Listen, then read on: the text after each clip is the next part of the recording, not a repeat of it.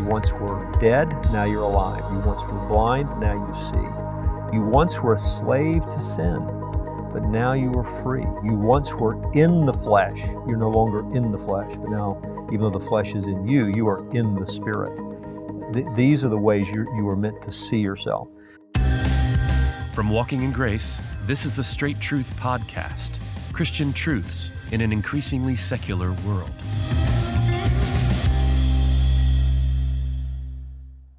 Well, welcome again to the Straight Truth Podcast. I'm your host, Josh Philpott, and as always, I'm joined by Pastor Richard Caldwell of Founders Baptist Church. Now, this podcast seeks to answer questions about faith, doctrine, practice, Bible verses, and even cultural issues. And we'd love for you to join the conversation. So if you're watching from YouTube, just leave us a comment below the video and we'll get to that.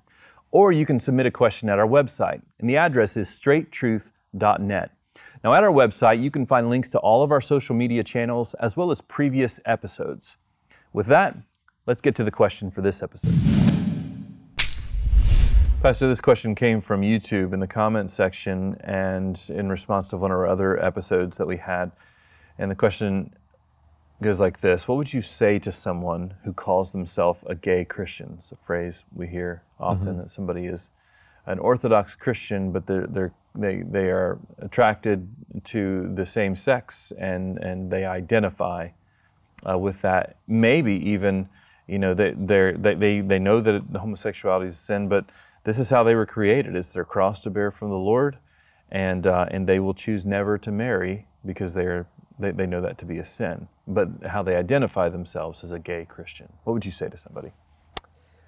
I would say to them, of course, with explanation and caring for them, if indeed they are born again, if indeed they are regenerate, they have misidentified their identity. Mm-hmm. They are not a gay Christian. If they're a homosexual, they're not a Christian. If they're a Christian, they're not a homosexual. We're talking about something different than temptation to sin. If someone wants to say, I've always struggled with same-sex attraction for as long as I can remember, and I put my faith in Christ, and yet I continue to struggle with that. How do I think about that?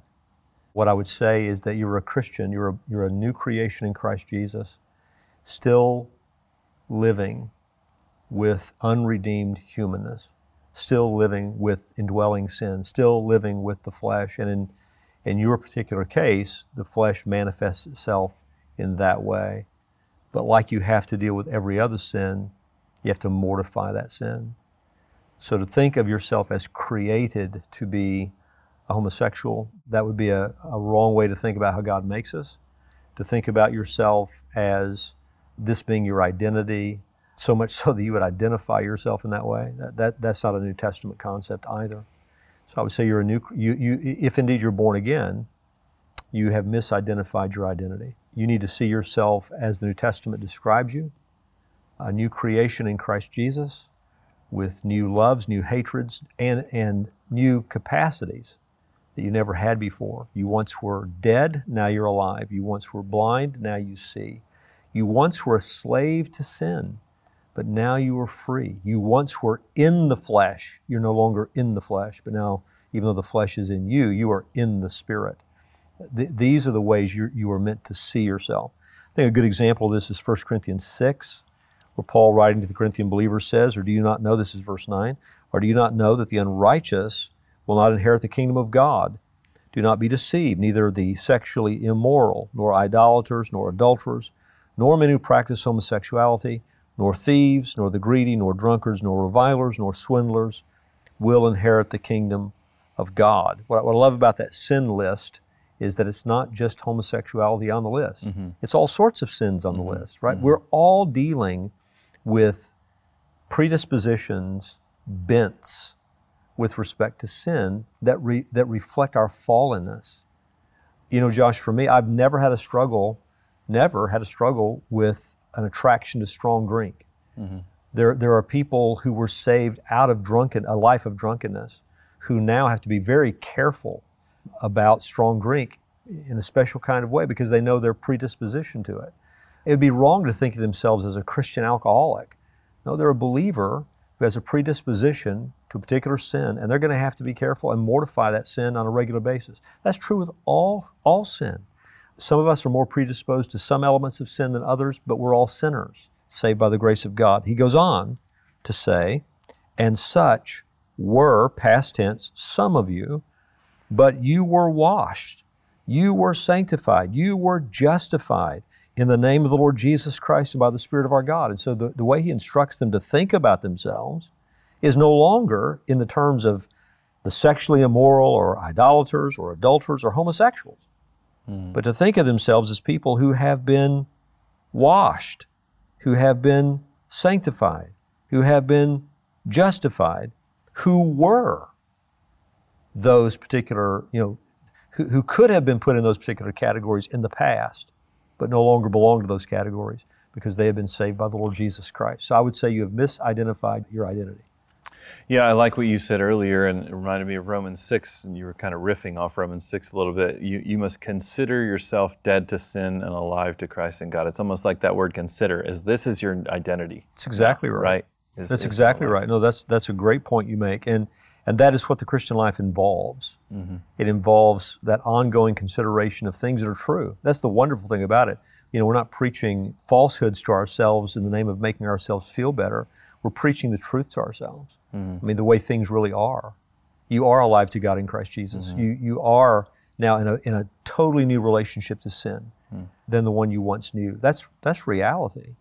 And you just need to keep thinking about those realities. I'm thinking about something, smiling because I'm thinking about, I watched a YouTube video, I've seen it many times, but I watched it again today, of Alistair Begg, talking about the difference between how we feel and what we know. And he talks about going into a worship service in California, and the leader got up and said, "Hello, y'all. How we feeling today?" Mm-hmm. And he goes on this run about, don't ask me how I feel, ask me what I know. Mm-hmm. And he talks about all these things that you might go through on a Sunday morning that would make you feel rotten. Mm-hmm. But that's not what you need on Sunday morning. To be asked how I feel doesn't help me at all. I want to be reminded of what I know is true. And then after we run through that list of what I know to be true, I'll probably feel better and be in a better place in my own heart and mind to worship God. But ask me what I know. And with respect to this question, it's not how you feel about yourself. It's what God says about you. That's where you need to set your attention. What do you know of your identity from the New Testament? Embrace that. So don't embrace your view of yourself from the culture. Embrace your view of yourself from the Scriptures. Thanks again for joining us for this episode of the Straight Truth Podcast. Now, we'd love for you to share this episode with friends and family. And the easiest way to do that is just by going to one of our social media channels and liking and subscribing to our videos there. Now, we'd love to spread the word about Straight Truth. And the easiest way to do that is by going to the Apple Podcast link and leaving us a 5-star review. Now, Straight Truth is listener supported.